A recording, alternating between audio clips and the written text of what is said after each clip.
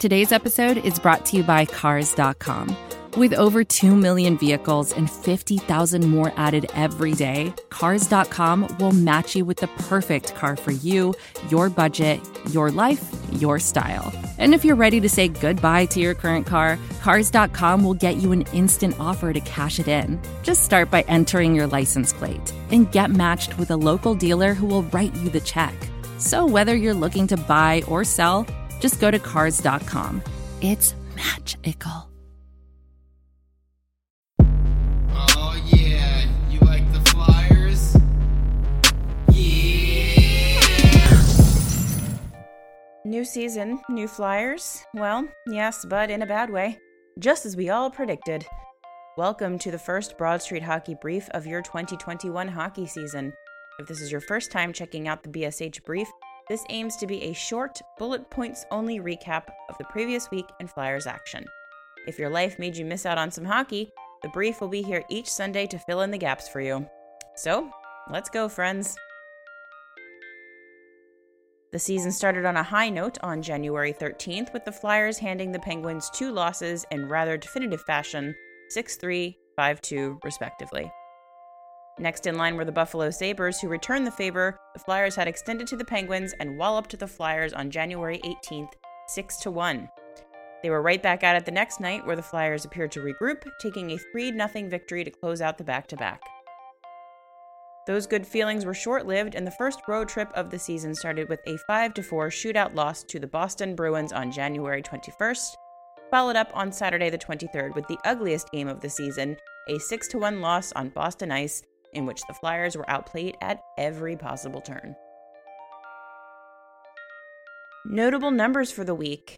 It would be very easy to point out some of the negative numbers, like that at 5-on-5 the team is only taking 39.78% of the shots, or that they gave up 15 high-danger chances to the Bruins over 2 games. Instead, let's look at one of the few positives that came out of that Bruins series, courtesy of our own Maddie Campbell. Jake Voracek came away with 4 points in these 2 games. Voracek is often pointed to as one of the core leaders of this team not doing enough, but through 2 rather bad games of hockey, Jake contributed to 4 of the 5 goals the team scored, and his new-look line on Saturday night was the Flyers' most effective possession-wise. Sometimes you have to look for a sliver of hope in times like these, and if the good players play good hockey, like Jake did in Boston, the team should be able to turn this around. Not too many roster moves to report this week, mostly just Samuel Morin being called up and sent back down to the taxi squad for cap purposes. Morgan Frost was placed on IR with a dislocated shoulder, and in his stead, Connor Bunnaman has been called up from the taxi squad to play with the big boys. Speaking of Morgan Frost, the injury gods have not been kind to us early into the season, as the Flyers have lost Sean Couturier, Phil Myers, and Morgan Frost before they even played their first road game of the year. Right now, both Coots and Myers are listed as day-to-day, but we don't expect to see Couturier for at least another couple weeks. Morgan Frost dislocated his shoulder and is on the IR, no idea when he'll be back yet. Shane Gostisbehere contracted COVID and is thankfully okay and can draw back into the lineup this week. Taking a look down on the farm, well, there's nothing to report as the Phantom season doesn't start until February 6th, but there are some notable changes to their schedule format this season. They will be playing a 38-game season in the newly aligned North Division, which is comprised of Rochester, Hershey, Utica, Wilkes-Barre-Scranton, Syracuse, and Binghamton. This season, they will only be playing against the Hershey Bears, the Binghamton Senators, and the Wilkes-Barre-Scranton Penguins. So we are going to be getting very, very familiar with those 3 teams. Trying to find a standout play for this week is tough. Through 6 games, there hasn't been a lot of pretty, so let's all take a moment to tap our sticks for Travis Konechny's Game 2 hat trick and Brian Elliott's 40-save shutout against the Buffalo Sabres on the heels of the team's first 6-1 loss of the season. It's not a lot, but we'll take it.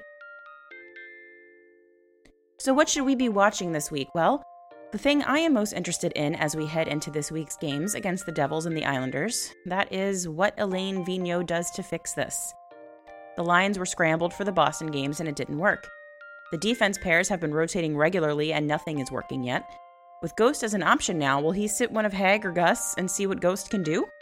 Will Samuel Moran draw in? We all know, despite our complaining, that this roster is more talented than their play so far would suggest. So, what does the coach do to get them going? This is why you get paid the big bucks, AV. Let's see something happen. So last year we were now or never.